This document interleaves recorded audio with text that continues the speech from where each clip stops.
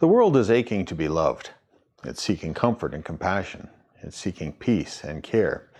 It's longing for a day when it can be accepted and live secure without fear of rejection. It's fighting to see that day come. Is that reasonable, though?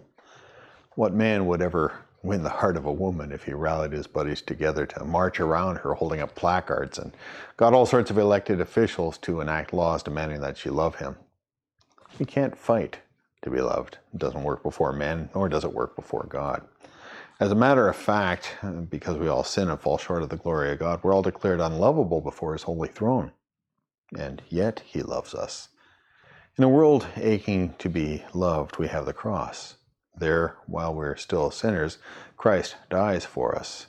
Comfort and compassion flow from his riven side. He dies for our sins, and we become acceptable before God to live secure forever in his love without fear of rejection. That's true love. Receive it.